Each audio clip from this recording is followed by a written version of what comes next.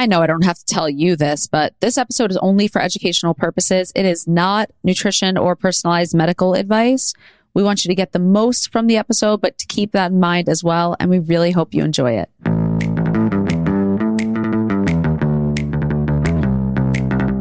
Welcome to the Quiet the Diet podcast. I'm your host, Michelle Shapiro. I am an integrative functional registered dietitian in New York City who has helped over 1,000 clients reverse their anxiety, approach their weight lovingly, and heal their digestive issues. I help clients to access liberating self-awareness through humor, compassion, and nuance. I lost 100 pounds the wrong way so that you don't have to. You know, without all the physical and psychological damage that comes along with it. Whole body health requires so much more than just going on a restrictive diet. The Quiet the Diet podcast offers a holistic look at what it takes to be your most vibrant, healthy self. I want to help you quiet the diet so you can focus on all the other parts of your amazing health and life. Welcome to the pod. I can't wait to explore the magic of functional nutrition and medicine together. It would be impossible for us to discuss appetite, cravings, and hunger without mentioning blood sugar. One of the ways that our body expresses hunger and appetite is through signals that get sent after we have low or high blood sugar. Interestingly enough, low and high blood sugar can both cause sugar cravings. So in order to understand our cravings, one tool that is extremely helpful is using a continuous glucose monitor. I am more than excited to tell you that our sponsor for today's episode is Very, which will help us do just that. Using Very is a great tool to find personalized insights on what works for your body and to truly quiet the diet so that you can listen to exactly what your body is communicating with you. What Very will give you is real-time glucose data with just a simple patch on your arm and an app. Very also gives you personalized insights about that data. Sometimes we can feel and experience cravings through our mental and emotional signals that our brain tells us, the thoughts that we have. And sometimes it's really hard to discern exactly what our body needs. So getting this data can be so valuable for any health journey you're on. And for those reasons, I am so professionally excited to have Very as a sponsor. And on a personal note, Very was so essential as a part of my healing journey. Blood sugar management is at the basis of and foundation of any chronic illness you're experiencing. So getting to know your numbers can be really important. If you want to find the right foods and habits for your body while improving your health and getting greater insights into what your body needs, give Very a shot with our exclusive $30 off code VSM-Quiet the Diet and check out the link in the description notes to purchase directly from their website. Very also makes it possible to communicate with your coach. If you have a registered dietitian who's utilizing the service, you can communicate with and show your numbers to your coach, which makes those insights extremely valuable.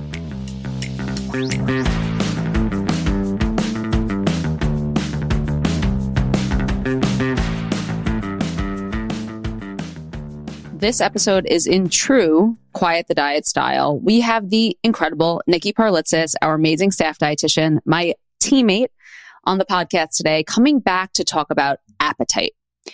In this episode, when we talk about appetite, when I say it really brings us back to the original mission of Quiet the Diet, it's a real Quiet the Diet-y kind of episode because our mission has always been not to be anti-diet and to also not be anti-diet. We wanted to create a really safe middle ground for people to explore these really challenging topics in a real way that influences people's lives. We're going to kind of differentiate in the episode between appetite or hunger or cravings.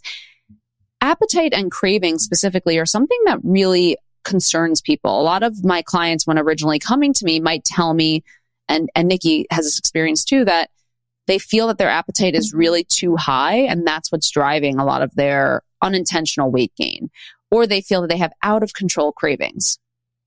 The approach historically from a diet culture perspective has been to just, as much as possible, ignore those cravings, which we know is really not effective. And we're going to talk about a lot of studies in this episode, really about the physiology of what is happening and what causes cravings, what causes increases in appetite, and discuss why that approach to just shove it down or try to mentally force yourself or will yourself to stop eating things or to stop having cravings is really quite ineffective.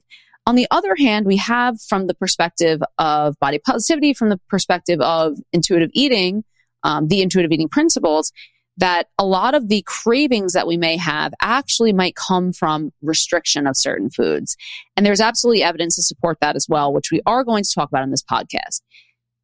There's a kind of another perspective that we bring up in this conversation, which is that there are certain foods that can actually increase our cravings and our physiology. So even if you were to eliminate your cravings from a restriction perspective by liberalizing your food restrictions, by eating whatever felt really safe for you and removing the kind of diet culture stigma from your food decisions and accessing your own hunger cues and things like that, there's evidence to point out that still cravings can happen just from the foods themselves. And we're going to talk about in this episode, really, again, the physiology of what causes high appetite, high cravings, because we want to approach it from that middle ground perspective. We want to say if intuitive eating is supportive for you, which it is for almost everyone as a tool in the toolbox, and it's helped you to reduce cravings and reduce obsessive thoughts around food, that is amazing. There is another group of people who intuitive eating has helped them with that. But then also they're experiencing high appetite, they're experiencing unintended weight gain, and they still want to pursue something that's more of a physiological approach versus more of an emotional approach. So this episode, we are going to talk about the physiology of appetite, hunger, and cravings, why we get these really high cravings and appetite. And then we are actually doing a two-parter. So the second part of this episode is going to be really solution-based. How do we increase our satiety, our fullness? How do we access and understand our appetite and hunger cues? How do we lean into them? And how do we, if possible, reduce that mental restriction around food using these incredible tools like intuitive eating? This is a really important episode for us. It was so important that we had to make it 2 different episodes. So we are so excited to have you here this week, and we are so excited to have you here next week. We will see you in the episode. Season 3. We have Nicki back in the house. Woo-hoo. I'm so excited. Woo-hoo. I'm so excited for season 3. We're back. I know this is episode 2 of season 3, but it still feels so new, season 3, and so exciting. Well, we had a little hiatus, but it was because we were just getting all the juicy stuff together. 100%. The hiatus was not a break was taken, and that we promised. We were still hustling the whole time. Yep. So, we always talk about this thing in our practice, Nicki, where we get really into these conversations about different things with clients. And it's just so funny because the same conversations will keep coming up. And something that's been coming up a lot for us and in our practice is this conversation around appetite, around hunger, around cravings. And really, in previous episodes, in previous seasons, we've talked about binge eating from kind of a nervous system standpoint. We've talked about cravings from those kind of physiological standpoints. I think what we want to do today is really talk about appetite, hunger, and cravings, and talk about how they might be impacted from a physical standpoint and also a mental standpoint. I'm really excited to talk about this middle area because I feel like we always talk about how Quiet the Diet is in that middle ground. And we have one camp that tends to focus solely on the physical component of hunger and appetite and cravings, and then swing to the other end of the spectrum. Some people are only focusing on the emotional side. Absolutely. What I hope to differentiate in this episode, and what I think our podcast successfully differentiates, I don't know if we're successful in it, but we try to be successful in it, is that we can work on any condition we have, and appetite's certainly not a condition, but any symptom we have from a physical standpoint or from an emotional standpoint.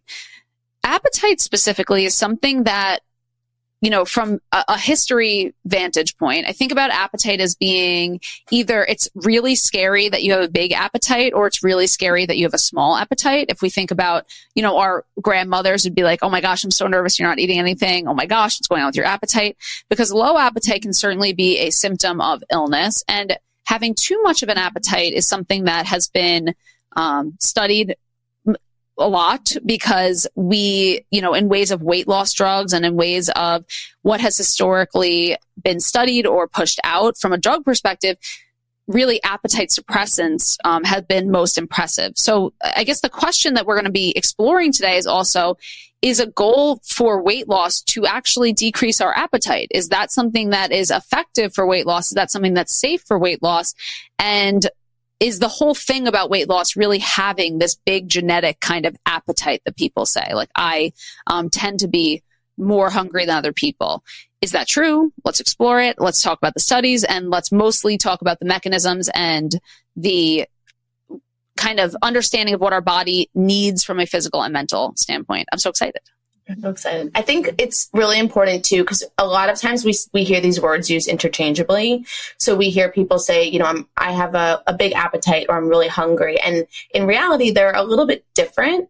So I think it could be useful to kind of define each of these terms before we kind of dive into using them for the next hour.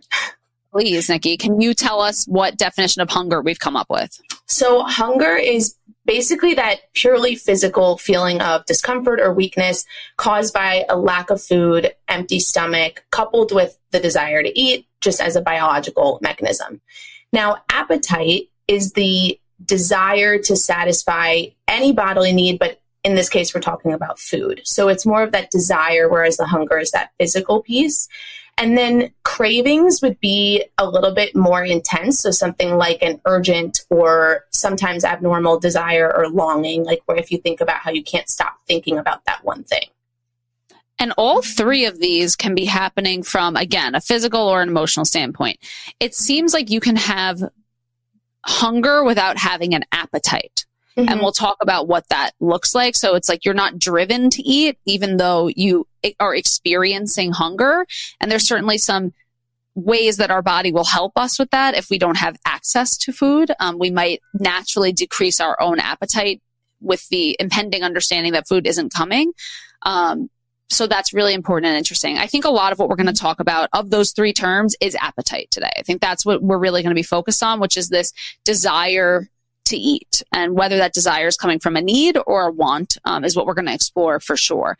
And then cravings, we're of course going to cover today too, because I think that's going to be important for the listeners and something that really concerns people. And I know that cravings feel especially frightening for people because of that urgency piece of it. And also cravings can feel very irrational. So let's talk about the physiology of hunger and appetite first. There are a couple different pieces that go into, and organ systems that go into how we experience hunger from a physical standpoint, or how we experience appetite from a physical standpoint. So the systems that we're looking at is the brain, the gut, and our fat tissue. Those are the three ways that our body is going to signal and notify us that we should either get more food, get less food, and what types of foods we should be getting. Nicki, do you want to talk to us a little bit about the kind of brain-gut connection when it comes to hunger and appetite specifically? Mm-hmm. So basically we have these hormones, like you said, being released from different areas of the body, from our fat tissue, from our GI tract, from our brain. And so our hypothalamus, which is in our brain, is communicating with the GI tract through these hormones. So they're like these messengers that are going back and forth. And so we have, leptin is released from our fat tissue. And so leptin would be there to regulate our hunger levels and basically increase feelings of satiety or fullness. So the more fat tissue we have, the more leptin we'd be making. And then hypothetically, speaking, the more full we would feel. And so that would be that's leptin coming from our fat tissue and then regulating our hunger levels in that way. We also have ghrelin, which is produced by our stomach. So if you're thinking about, when your stomach is empty, we need to signal to our body that it's time to eat. So ghrelin would be released by our stomach, small amounts by other areas of the body as well. And then it's driving us to increase our appetite, take in more food, and also promote fat storage so that we can save that food for later, for energy. And thank you for our leptin and ghrelin talk. When we were in our dietetics program, I remember them describing ghrelin like gremlin. So I would think like it's like a little gremlin, a hunger gremlin that lets you know when you're hungry. When we are talking about any of these things, we have to understand also that we can have a biological need to do something, and then we can also react to that biological need. So there is always human input in these things. It's not like if your leptin or ghrelin are dictating your decisions, but they're going to push you. The reason these hormones and this system exists in the first place is because our bodies are so brilliant that they really want us to keep a level of homeostasis when it comes to weight. They want us to keep balance, and they want to keep us, I say this almost every episode, alive. Our bodies want to keep us alive. That is a primary goal of our bodies, is to keep us alive. So if we have too much or too little fat tissue, that could become an issue. Now, what we've been seeing in the past, since I would assume like with highly processed foods, like it could really be in the past 100 years, I guess, a little bit less, but we've been seeing that there are certain foods that can influence these hormones over the homeostatic process. So this is a really important theory to understand, which is that our bodies want to keep us in this state of body fat. There's a sweet spot for our body fat. It's different for men and women. And if we are pushed out of that, what should happen is these hormones should be altered, especially leptin, to help us maintain a certain weight. So I find it very interesting when people say, I am genetically predisposed to gain weight. There's definitely genetic basis for weight gain, but it matters a lot of what environment is placed on that genetic basis, right? We always say, this is the thing you've heard on every functional medicine podcast. Every listener has heard, that genetics loads the gun and the environment pulls the trigger, right? So the thing that pulls the trigger for these hormones to be altered is really two things, these hyper processed foods and the end result of those being inflammation. So what can happen with these hormones that are meant to keep us at a certain body fat level, a certain weight, is that they can become altered so that the signals start getting wonky. And that happens with rapid weight loss, that happens with weight gain, that happens with the consumption of these foods. Overall inflammation, even environmental toxins can cause and influence this. So what happens is that you might have the right amount of, let's say, this leptin hormone, which again, when you lose weight, leptin adapts, it drops to meet the body fat or weight level that you're at. What ends up happening is when leptin goes low, the body goes, oh my gosh, now I need to increase food need to make sure that this person's staying in homeostasis, and I'm going to slow down my metabolic process. So again, anytime that our body goes in either direction, ideally what would happen is we would actually gain weight. And then when we gain weight, our appetite would actually decrease. That would be the goal, because then our body would say, hey, we've had enough. But what happens is there's certain chemicals in food that can, and inflammation itself, that can push and make these leptin receptors resistant, which means that the more weight you gain, actually, the more weight you would continue to gain. And we know like Prader-Willi syndrome, which we now recognize as a leptin disorder, is when people have like an insatiable appetite no matter what. And I think about, again, with leptin, it's not only the total amount that you have, but it matters if your body is recognizing that you have it. So the leptin is just a really important hormone to understand. It's really important to understand that it doesn't really matter if you're at the right weight. Your set point, that weight that your body thinks you can be at, can continue to increase if we continue to be inflamed and if we continue to blunt those signals. Did I miss anything in that theory, Nicki? Anything you want to add? No, I'm glad that you brought up the leptin resistance piece, because there can be, as we said, it is a direct correlation with the amount of fat mass that your body has. But we could have two people with the same fat mass and different reactions or responses to leptin, because one may be leptin resistant and the other would be more sensitive to it. Absolutely. And from a weight loss perspective, I know this focuses really on appetite, and there's a direct correlation between leptin and appetite. There's a direct correlation between ghrelin and appetite. But when it comes to weight loss, something I've spoken about on other podcasts before is this Biggest Loser study that was done, which was that they followed 15 contestants from The Biggest Losers, came out in 2016. And of the 15, a majority of them, I believe it was 14 out of 15, either gained all of the weight that they had lost or had not, they had not kept off at least 50% of it. It was like 50% or more they had regained. And I guess the initial thought that people had was that they kind of got home from the ranch and started eating like crazy, stopped working out. And that really wasn't the case at all. What happened was their metabolisms had adjusted so drastically that their body was driven to the state of a slow metabolism, and their metabolic rate had decreased rapidly. And at the same time, a much higher increased appetite. So they weren't all acting on that appetite, by the way. They weren't acting on that hunger. but they still were regaining the weight. So it was a very upsetting study, by the way, but it let us know a little bit more about this leptin and leptin resistance piece and how that influences appetite and hunger. So it's just really important to understand, again, that, and you think, by the way, there's a diet called the leptin diet. And the leptin diet really focuses on eating very bland foods so that you're not combining things in this very hyperpalatable, high dopamine kind of way that can really help. It's purported to help with leptin levels and also can help with appetite and hunger. So I know that we spent a nice chunk of this time talking about leptin, but it's one really important way that our body regulates appetite. And for you to understand that if you are in a larger body and you're like, why is my body not stopping getting larger? Why is my body continuing to want those things? It's because your body might not be recognizing that hormonal signal. So I know that was a lot to bite off. And thank you, Nicki, for walking us through it too. And so as important as leptin and ghrelin are in terms of hunger hormones, there are other neurotransmitters, other hormones in our body. From a physical standpoint, we're definitely going to get into the emotional and the social standpoint. But from a physical standpoint, there are other things that also can affect our appetite. One being, I think this is a very commonly discussed topic, I believe, when it comes to serotonin. So as you were saying with processed foods, specifically refined sugars, refined carbohydrates, our body starts to learn this response of consuming carbohydrates, particularly refined and processed carbs. And then it causes our body to release more serotonin, which is our happy hormone. So if we are feeling sad, upset, depressed, whatever we're feeling, we start to now seek out these foods to increase our serotonin levels and feel better. And so that's when we start to have increased cravings and appetite for those foods in particular. And serotonin also reduces pain and regulates our mood. So even if we're in physical or emotional pain, we have that physiological response to seek out these highly palatable, highly processed foods to make ourselves feel better.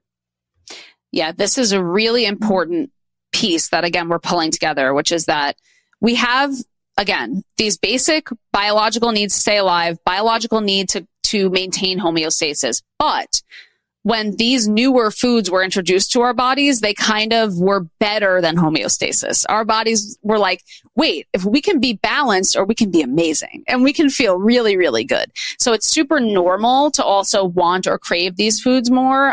And it's also a challenge that's been unique to us in the past 100 years, I believe. Because whereby in the past, you might have gained weight from eating whatever, like more whole, real foods. Now the weight gain is accompanied by this hormonal change, which also then leads to more weight gain and puts us in this pretty tough cycle. And I think just having this, I keep hammering it in, but having this one baseline understanding that our bodies do not want to gain weight, but that things can influence us to want us to gain weight, and to override that homeostatic process is really, really, really important to understand. Thank you for adding that too, Nicki. It's super important. And then when it comes to hormones, again, we're talking about this physical piece the hormonal piece. Of course, things like insulin can, like you said, because of those carbohydrates, insulin can influence our appetite as well. So can cortisol. And let's talk a little bit more about cortisol specifically, Nicki, and how that influences our appetite. Yeah, so cortisol also is our stress hormone. It also, when we are stressed, as I kind of said before, a little bit about the serotonin piece, our body, so acutely, which, in the short term, high cortisol or high stress actually suppresses our appetite. So that's in a situation where you might find, a really, something kind of hits you really hard that day, and all of a sudden you realize it's been hours and you haven't eaten anything. So that's that acute level of stress. Now when that is present chronically, which is unfortunately most of our lives, especially in New York City, we are noticing that cortisol increases our appetite over time for specifically those hyperpalatable, really high fat, calorie dense foods. And it also activates that reward center in our brain. Now, what was interesting was there was a study published in the journal Addiction in 2022 that showed that this response actually becomes it perpetuates itself over time. So first we have a response to seek out these hyperpalatable foods when our cortisol is chronically elevated. But now the more we engage in that behavior, the less satisfaction we actually get from that food. And so then we actually need to eat more to get the same response. So this is now a programmed response and cycle that's happening. But of course, like anything else, it can be deprogrammed. It's just a matter of kind of pulling back from those foods and creating a different kind of like breaking that cycle, which we'll talk about. But that's, if you find yourself in that cycle, it is a physiological, it has a physiological basis. Yes. And I think what is going to set this podcast apart from other podcasts on the topic is, again, we are applying immense compassion when we talk about these topics. So we understand completely that what we're kind of up against are these like super human foods that are creating a new need and for appetite and hunger, and that appetite or hunger is very real. So I want people to understand that, like, if you are feeling those cravings, like, I believe you 100%. And I also want to say, like, I really don't believe it's your fault. And I have so much empathy for that. And I also want you to not feel scared, because there's so much we can do. So it's not scary. It's just, and I want people to not, if you're feeling, again, a little overwhelmed by this information, take a nice deep breath and just know that this is a solution-based conversation. We're not saying, oh my God, these big, bad, scary foods or anything like that. And we'll talk about how it can be risky to do that too. But that there is something going on here. It's not just that people are very like gluttonous by trade or something like terrible, and judgmental, but truly there is something spectacular about these foods that causes really strong physical changes in people. And I think what immediately from a quiet the diet perspective jumps out to me is, if someone liberalized kind of all of these food restrictions, would adding these foods in eliminate all of their cravings? And the answer from this study is no. You would still have an increased need and increased cravings. And by the way, I mean, one very interesting thing we didn't talk about that we both learned in our dietetics degree is that food companies are aware of these responses, so aware that they can measure these responses. And there's actually, and I'm so upset that I don't have the exact study, but there are studies that food companies have done where they will literally attach electrodes to people's brains and actually measure brain activity around different foods, so much so that they can determine how often someone is going to come back for the same food based on how much it lights up the brain. And from a cortisol perspective, the reason why our bodies in acute stress don't want food, and some people, by the way, during those stressful times do reach for food and it is comforting to them. But when we're having like something like a panic attack, we might feel a little more nauseous. We might have a decrease in appetite, is because our body is diverting all of its blood supply and resources to other parts of the body so we can fight, flight, or freeze. So our body is like, it's not time to eat. We're trying to survive here. In a longer term way, cortisol is also, much like insulin, a fat storage hormone. It is a hormone of preservation and survival. So our bodies don't understand the difference between starvation and high stress. So our bodies are going to want to hold on to food in case a famine is coming. And we crave these very dense foods and fat, sugar, salt, and carbs specifically, because those foods are going to last us the longest in that famine. So our bodies have been designed, again, our beautiful, brilliant bodies, to save our lives, and all for preservation. And we're now in a place where food diversity is so abundant in ways of kind of food and what I would call those like food like commodities, those hyperpalatable foods for many of us and not for all of us. And that's really important to acknowledge too, because we're going to talk about that also, that our brains, I don't feel have, and this is subjective, just a feeling, I don't feel our brains have adjusted to the wonders of all of these foods in any way. They still are as stimulating as they have been. And in fact, our need continues to increase for these foods. Well, it's interesting that just reminded me of this other piece that we had in our little outline to talk about. Little? It's like 20 pages long. So when it comes to, because I think some people have noticed this correlation in their own bodies when they have a lack of sleep, that they have an increased, drive for certain foods. But what was interesting was the study that we found that showed that this drive, the actually acting upon the drive, was solely dependent on the availability of that food. So at least in the setting of lack of sleep, because that's what this study was looking at, when we are more sleep deprived, and it's also directly correlated in like proportionally. So the more sleep you lose, the more appetite you have for these highly palatable foods.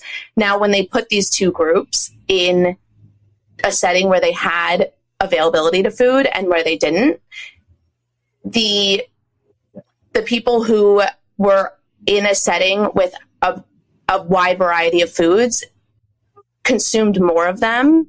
And so if we're taking that out of context of the study and kind of putting it in context of our real lives, the availability of these foods and the access that we have to them is part of the puzzle. So again, as Michelle was saying before, it's not, sometimes we can feel like, oh, I just don't have willpower, I'm not disciplined enough.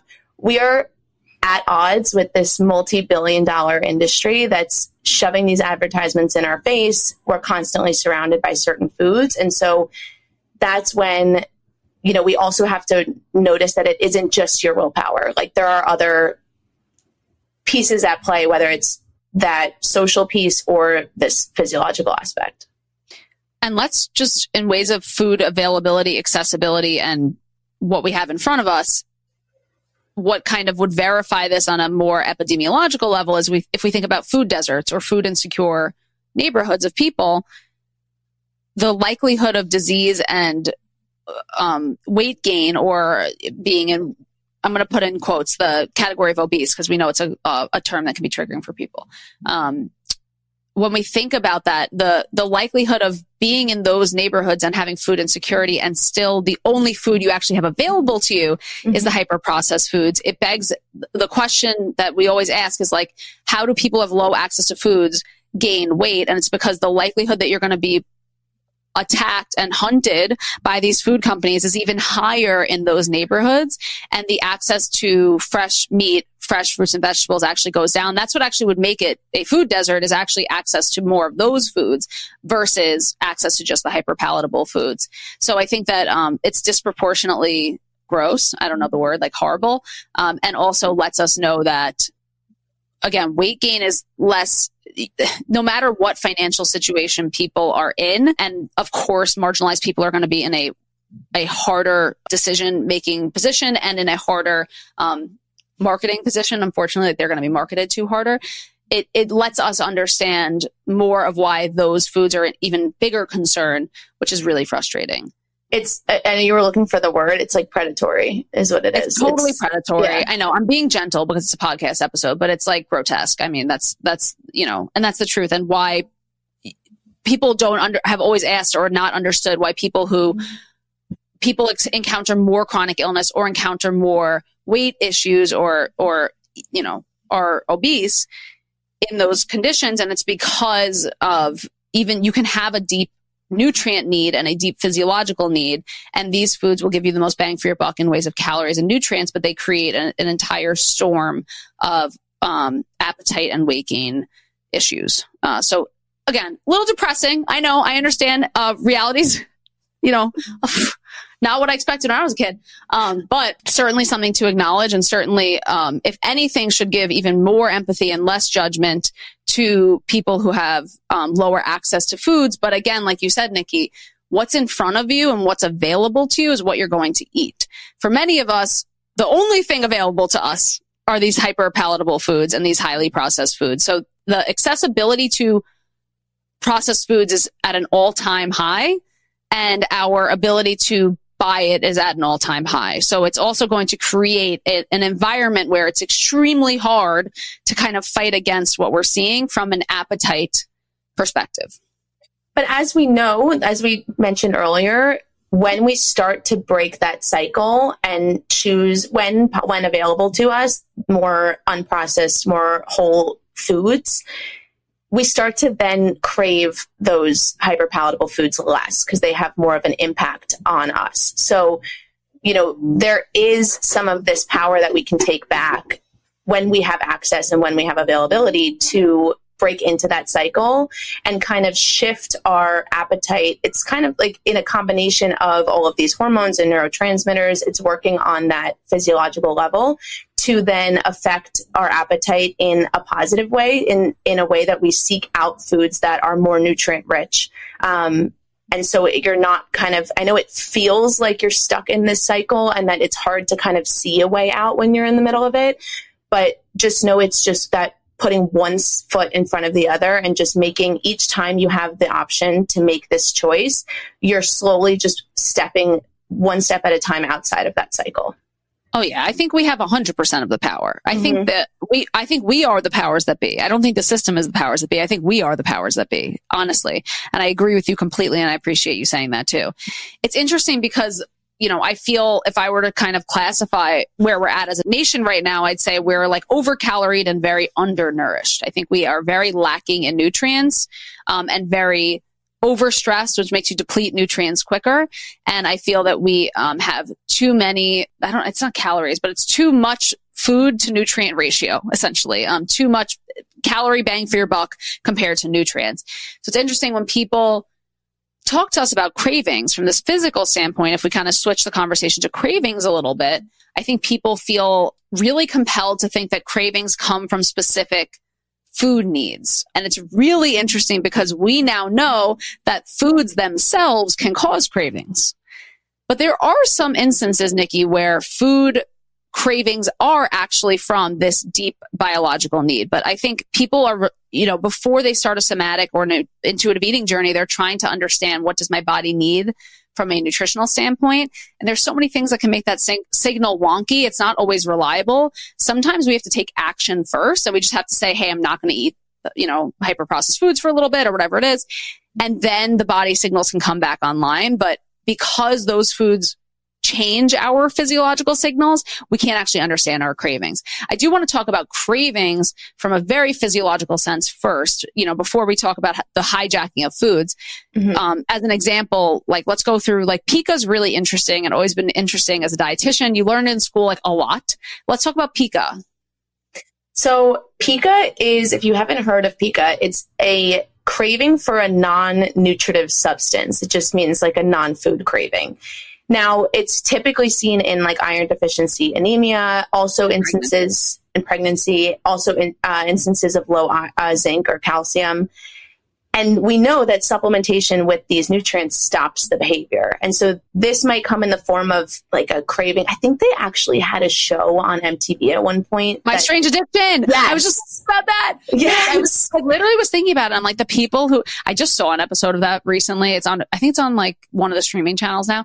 And the man was addicted to tuna fish and he would like wipe it on his face. And it was very, very funny, and very interesting, but also like felt very bad. But yes, my strange addiction is people consuming non-food products. I wonder if we ran a nutrient panel on them, what would come up? Yeah. And I know that there was an episode, and it's exactly like listed in pica: ice, dirt, soil, like laundry, like just stuff that it's like there's kids that eat the wall, like just stuff that they need to like chew on. And so in that instance, yes, like that behavior is caused directly by a nutrient deficiency. There's still question as to why exactly that's happening, like what the actual mechanism is for that. But that is one example of a very clear distinction between deficiency and craving. Yeah, so it causes a craving very much. And the fact that it is resolved through that makes it very physiological. It's really interesting because what the specific deficiency you're talking about is iron. Another deficiency, another mineral deficiency specifically that is fascinating is salt. So tell us about the American Journal of Clinical Nutrition study. It was from 1990, but it's still interesting. Tell us about that, Nicki. You're our study group today. I mean, we love salt. It's season 3. I feel like everyone knows we love salt. Oh, come on. We had Amanda Montalvo in episode 2 of season 1. I mean, come on. So in this study, they fed patients a very low sodium diet, but also gave them diuretics to really deplete their sodium levels. In this instance, they did have an increased preference for high salt foods. So that was a very clear distinction between low salt intake driving a craving for more salt. Now, conversely, we also see that on the opposite end of the spectrum. So the more salt we eat, if we're, maybe consuming more takeout restaurant food, more fast food, where we have a very high proportion of sodium in our diet, that also can increase our preference over time. So Now you might notice, oh, I crave salt a lot. Now it can be from one or the other. Maybe it can be consuming a lot of salt or consuming, not enough salt. But it was interesting that was one mineral that we saw another direct correlation. Which leads me to my hypothesis of the day, which is that maybe what our body is best at communicating with us is mineral cravings, which is the most essential component of life. How good is our body at communicating something like carbohydrate cravings? Is that the same thing? And also, we have a little bit of knowledge of this because if we get low blood sugar, we actually can get a carb craving. Our sponsor for today's episode is Very. You'll have heard about them a little bit before, but it's really interesting, Nicki, because when my blood sugar is high, I might notice sugar cravings. When my blood sugar is low, I get really cortisol-y. So I actually stop feeling hungry. So it's interesting because I don't always trust necessarily a sugar craving could be either for me. It's really interesting. And like you're saying about salt, I definitely experienced that for myself, which is why I've gotten so much information from continuous glucose monitors like Very, specifically Very, because I get that body feedback to understand, and then I can read those signals a little bit clearer. Now, I think listening to your body is paramount, but sometimes to just weed out those signals, it's really powerful to have a tool like that. So tell us a little bit more about carbohydrates and kind of let's move on from minerals and talk more about cravings when it comes to carbs and protein and fat. Yeah. By the way, I also have that if my blood sugar is too high or too low, I also am craving carbs. So it is a very interesting, just, anecdotal experience. But now when it comes to macronutrient, having a low intake of certain macronutrients and that driving cravings, the studies are a little bit more inconclusive, but there was a study in the journal Appetite from 2006 that showed that they restricted carbohydrates, but actually complex carbohydrates. So fiber-filled carbs, not just refined carbs. The ones that most nutritionists would recommend, like those kind of foods. Yep. And as they restricted those for 3 days, there was an increased craving. They saw increased carbohydrate cravings and consumption in that period where they were allowed to eat whatever they wanted afterward. And we know our body runs on glucose. Our body needs carbohydrates to function. So that makes complete sense that we don't have enough for 3 days and we're going to have an increased drive and increased consumption afterward. However, we're aware of this, our body at some point might defer to other fuel sources like ketones, which is why when you hear about ketosis and things like that. So people who are operating from a place of ketosis where ketones are their fuel source primarily, actually, I have seen many studies that substantiate that people in ketosis do have lower sugar cravings over time, but their hormones that are reliant on those carbohydrates, like for production, like our thyroid hormones require a certain amount of carbohydrates for production. The craving gets blunted so much that we might not know that we need those carbohydrates. And this study only restricted for 3 days. So it can be a situation where, we know that it does take a little bit of time to get into ketosis. So I'm curious if, like you had mentioned, if they dragged this out a little bit longer, if that would have shifted the impact afterward. It's really hard to just rely on this is so, I don't like what I'm about to say, but it's true, is that it's so hard to rely on just our body signals to understand everything that's going on. Because also when you restrict carbohydrates in the beginning, you actually can get a surge of energy and then a really quick drop off, or it could be hurting you on the back end by altering your sleep, your anxiety, your stress hormones, things like that. And you might not notice it for some time. So I think experimentation is really important with diet and to notice how you feel, but sometimes how you feel is not the whole picture. Sometimes it's just important to know, if I have hypothyroidism, I need to have X amount of carbohydrates in a day because that's how much it takes for my thyroid to function, usually like 130 at least, and notice, which is a lot more than ketosis. So I think that's the complicated part of the macronutrient piece of the puzzle, which I think is one of those missing pieces of intuitive eating too, which is that if you liberalize all food restrictions and you eat in a way that you access your hunger cues, I don't believe our hunger cues always tell us the full picture of what might be going on. And you might have some sort of deficiency, and let's say you had a vitamin B12 deficiency or something like that. You might feel really anxious and have numbness and dizziness and things like that, but that doesn't translate into, I need to go have a piece of meat. In fact, vitamin B12 is really interesting because there's a high correlation between B12 production and acid reflux. Now, I'm going to talk about acid reflux specifically as we go into our second macronutrient when it comes to cravings, which is protein. Protein is one of the most complicated nutrients when it comes to cravings because it is one of the most satiating. It is the most satiating macronutrient, which means that we feel the most satisfied when eating protein from a hormone perspective, like we were talking about from ghrelin and leptin, from that kind of more ghrelin and CCK and other gut hormones. But protein, when we have a protein deficiency, and we can look at Dr. Gabrielle Lyon's work for what the real definition of protein deficiency is, we do not always have an increased craving for protein. So I notice so often that my clients are grossly under eating protein. And the equation I use for protein is 1 gram per pound of ideal body weight, also from Dr. Gabrielle Lyon, and do not want protein.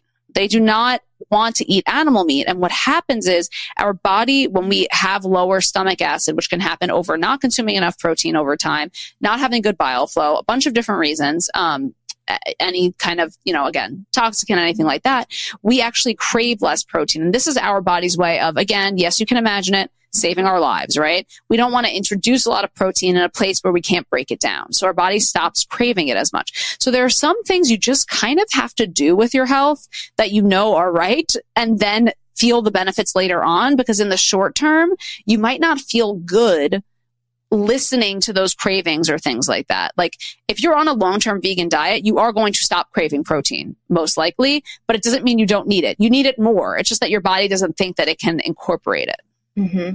And that's why those are the only studies that we really had in this section of the podcast, because there's just not conclusive. So like what you said about this, really what Quiet the Diet is all about is pairing, yes, listening to our body, figuring out what our body needs, but also pairing that with this concrete nutritional science information, because we really do need the two, especially in this modern world that we live in. We really do need to pair the two together to have optimal health and optimal body organ function.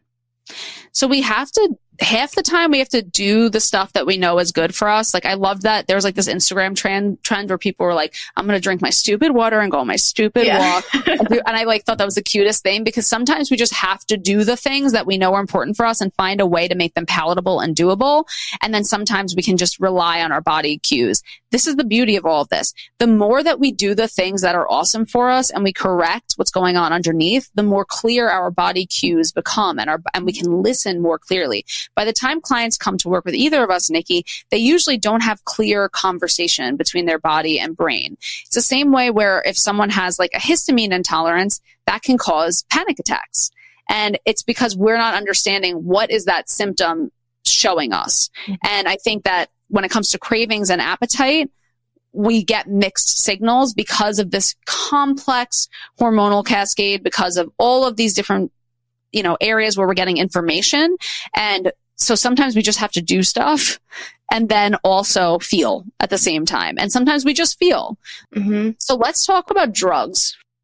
From the kind of physical weight loss camp and the physical appetite suppression camp came a lot of these drugs that really focused on just that, appetite suppression. We've never done a mention of it. Let's do a little mention of the GLP-1, Ozempic, Mounjaro, Wegovy, the drugs that you all heard of before. Why were these unique or interesting from an appetite perspective?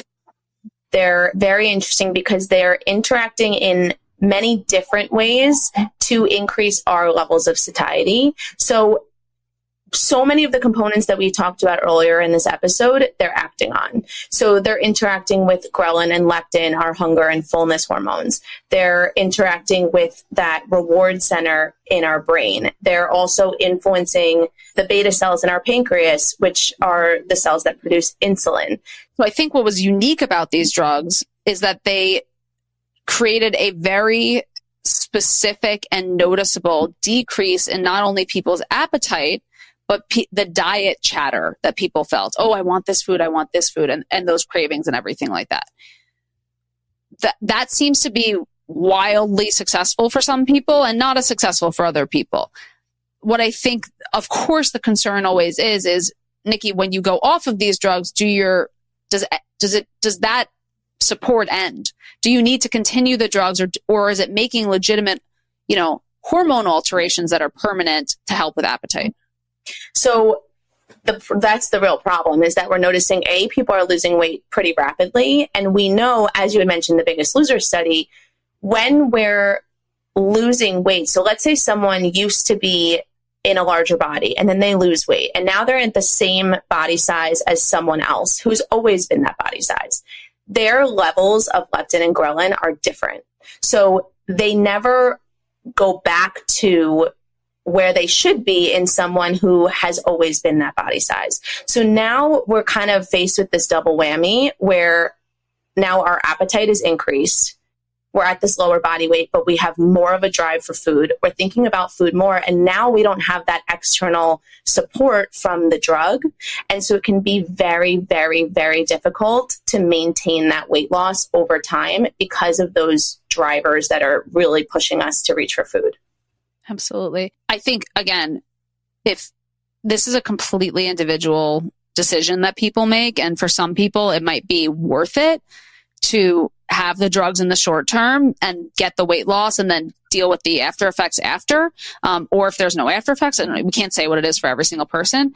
I think what's so interesting and what I was obsessed with learning in school was that what makes weight loss surgery so successful is not, and so successful meaning the rates of weight lost and kept off are much higher than through any other diet means, is actually because weight loss surgery alters those hormones that we're talking about that influence appetite and cravings, that influence our body's understanding of what weight or set point we should be.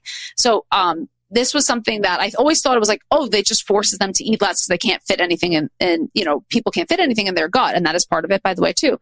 But it's also because when our gut is full, it will influence how much that ghrelin is fired off. If our stomach is empty, then we've experienced more ghrelin. If it takes less to fill up your stomach, the ghrelin is released. And as you gain more weight, and again, you have more fat or more body fat percentage per pound, those levels are going to be altered and or that leptin can become resistant and you will not be able to feel satisfied. So weight loss surgery has kind of did the opposite. Now I have to say, I have people who've been very successful, clients who've been very successful with weight loss surgery, clients who felt like it, for lack of a better term, ruined their entire lives. Some people it saved their lives. Every single thing we're talking about, there's not one recommendation in this show for what anyone should do for themselves, but it is to say that there is some real biochemical things going on with appetite that extends beyond just our relationship with food. But we do think our relationship with food is important too. So we're going to talk about that. So we've kind of talked about for 50 minutes, the physical components of appetite and hunger and how appetite and hunger can be influenced again from this hormonal standpoint, this brain standpoint, gut standpoint, everything like that. Let's start and open up this conversation from the psychological standpoint. Now, again, current culture would tell us that cravings come from restriction. The more food you restrict, the more you crave food. There's certainly a science to support that. Nicki, tell us about that. Yeah, so this is incredibly interesting because, of course, we know that when we're physically restricting foods, we crave more foods. Now, evolutionarily, we need that process because our body needs food to survive. So that makes complete sense. Now, we hear a lot from clients saying, I'm not restricting. I'm eating foods and I'm still craving as if I was physically restricting. I don't know why this is happening. So we know that in the research, we can see that that psychological restriction can actually have a very similar response as the physical restriction. So what we mean by psychological restriction is even if we're eating the same amount of foods, we are either, maybe we're feeling a little bit of guilt or shame around the food, or we're saying, I'll never have that again, or I'm not going to have that, I'm just going to have a bite. And maybe at the end of the day, we're eating the same, maybe even more than we were before, but those cravings are still there because in our mind, we still have this scarcity mindset as if we're not going to see that food again. And if we're thinking about our ancestors, if we were never going to see a food again, we have to get it all in now because it's not going to be there tomorrow. This is so fascinating when it comes to elimination diets and other kind of matters of like chronic illness, like diet, therapeutic interventions for diet. Because I'll have clients who are eating a lot of food for them, but they are adopting, when they come to me, like a paleo diet or something like that. And they feel like they are so restricted and angry about it that they end up just eating like handfuls of nuts because their mental feeling is that they're being very restricted. So I think when we get into a dangerous zone is when we start restricting foods that are whole, real foods. That's where I think especially that restriction piece comes in handy. And I would be interested to see future studies that show like if we restrict quote unquote hyperpalatable foods, but we eat a variety of any food that is real food or something like that, if it would have the same effect. But regardless of that, I think there would be some sort of feeling of you can't have that. Okay, I'm going to starve. Let me get more of it. So the point is that the language you use around food and how much we restrict ourselves is extremely important for appetite. And this is really important also when we talk about that kind of victim mentality and feeling like this is unfair. This is only happening to me. I'm in the state of chronic illness, which we've talked about in a lot of other episodes too. It's just really important to be selective with how you are talking around those foods. For instance, I don't feel any sort of restriction around food. I just don't choose to eat foods that don't make me feel awesome. So I just know that for myself. I am at this point where now, again, the kind of signals are clear for me and I can understand what I'm craving, or I don't really have cravings, but what I'm interested in or have an appetite for specifically, because I've done really hard mental work to make sure that I know I feel safe eating those foods if I want to. But it's a difference between kind of phrasing things with I choose to eat these foods or I can't eat these foods. But really just emphasizing that study, Nicki, which is that even the mental restriction can feel like a physical restriction and drive our appetite up even more. And then if our appetite's high, but we're not eating, that's when we get grumpy and hangry, I'm sure, even if we're not actually hungry. And I think one of the most interesting things was the thoughts around weight. So when we focus so much on restriction from a weight focused perspective, so trying to reduce our weight, if you might be one of those people, you might know one of these people that every day kind of revolves around my pursuit of weight loss. Now, cravings were actually higher in women who were more frequently concerned about their weight, even if they were eating the same amount.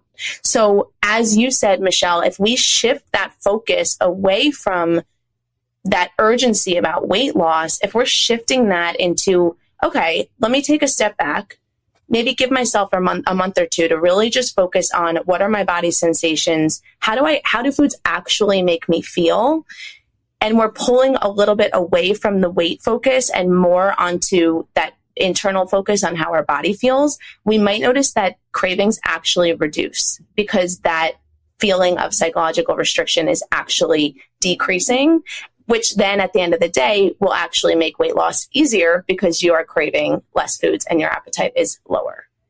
From this very high level, silly standpoint, I always say weight loss is the kind of thing you kind of have to like side eye, because if you look directly at it and you say, I'm going to lose weight, it does make, even if it doesn't make you not lose weight from a physical standpoint, which can be argued, it's definitely going to make your cravings worse and make the entire journey much more torturous if you're trying to lose weight. So I think that unless you are someone who is also grossly undereating, in which case our body is going to slow down our metabolism and potentially cravings in order to accommodate for that, which is that like phrase we hear all the time, the starvation mode kind of phrase.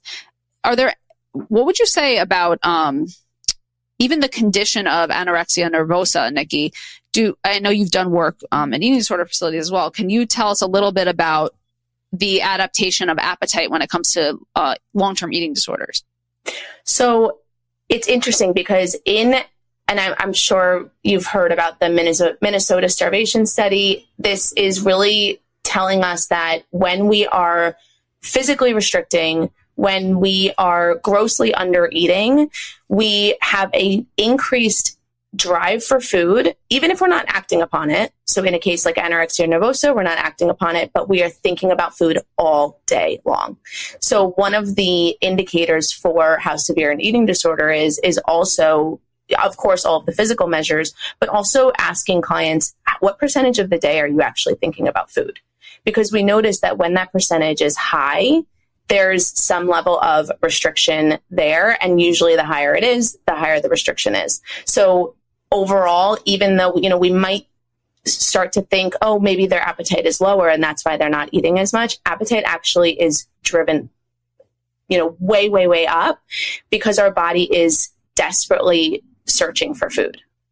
It's interesting because, again, this word appetite now comes down to, it's not necessarily even appetite being manifested as I want this particular food, but it turns into just an obsession over food instead. So it's not that the appetite is showing up as thoughts. That's how the appetite is showing up because it has no other place to go because people aren't eating in that situation. So I'm assuming that someone who was starving from a non-elective situation, so something that was not anorexia nervosa, but just starvation, they would also, because of low food, I'm assuming the situation would be low food access, they would also have those very, very, very intense thoughts around food as well.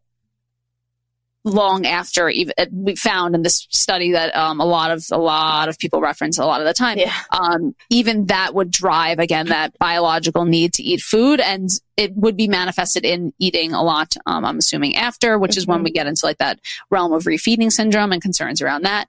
And also that mental obsession with food. So either physical or mental restriction of food can lead to obsessive thoughts about food and or an increased appetite. And I know that when we're talking about those studies and when we're talking about eating disorders, we're talking about a long-term period of restriction.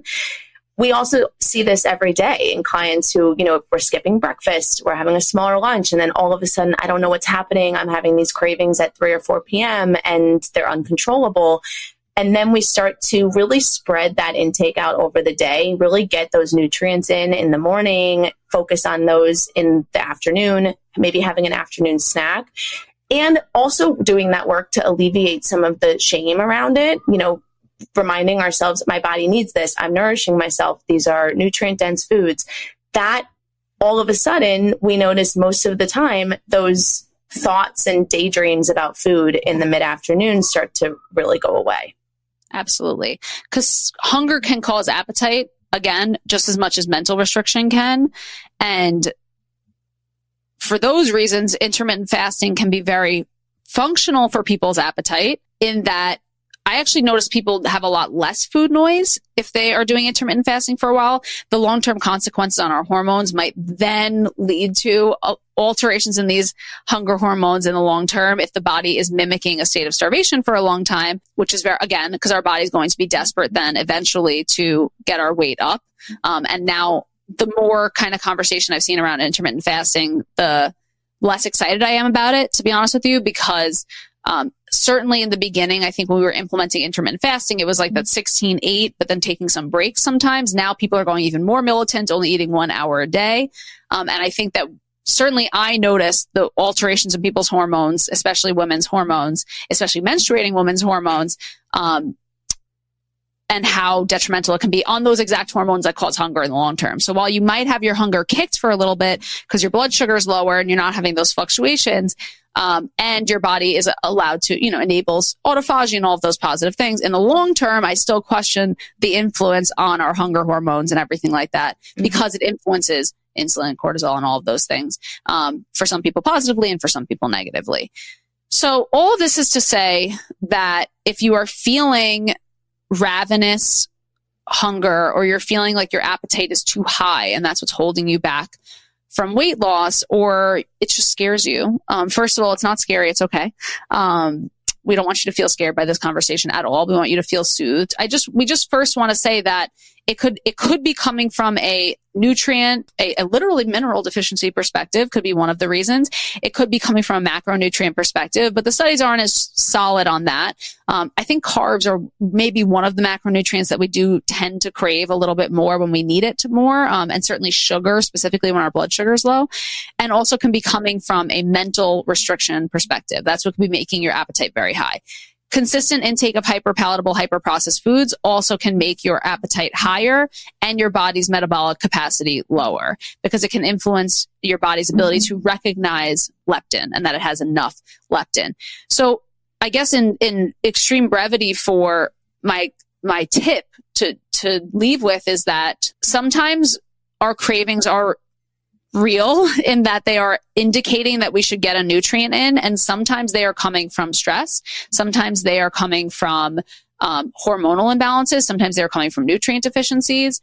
And sometimes they are coming from mental restriction. So I believe that your experience is real for them. And the way to target it is, like we always talk about almost every episode this season and in past seasons, is nervous system support is paramount so that you can start to understand what your body needs. And then honestly, in the most transparent way, you just have to do things that you know are good for your body sometimes and let your body end up guiding you after. Sometimes we have to take action first and then our body can communicate better with us instead of first jumping into intuitive eating or what our body is trying to communicate with us, because the signals might be very wonky at first. And I think too, as you're doing that, really just, and again, this is way easier said than done, but focusing on it from an additive mindset. So thinking about what can I add that will give me extra nutrients versus what can I take away? Because we know that once we start thinking about what we're restricting, that's when we start to get into that territory where it becomes a lot harder. We're thinking about food more and our cravings are increased. The other component too that I wanted to mention is, if you can't distinguish between hunger and appetite, if we're talking about these two words and you're like, I don't know what's what, I feel like they're both the exact same, start to journal after you're eating. So I find that sometimes in that moment beforehand, it's really difficult because things feel a little more urgent. So just journal what each feels like after you've eaten. Was that more of a physical hunger? Was that more of an appetite or an emotional hunger? And as you start to journal what these things feel like in your body, you'll start to put those pieces together and make those connections, which will then help you in the long run. Absolutely.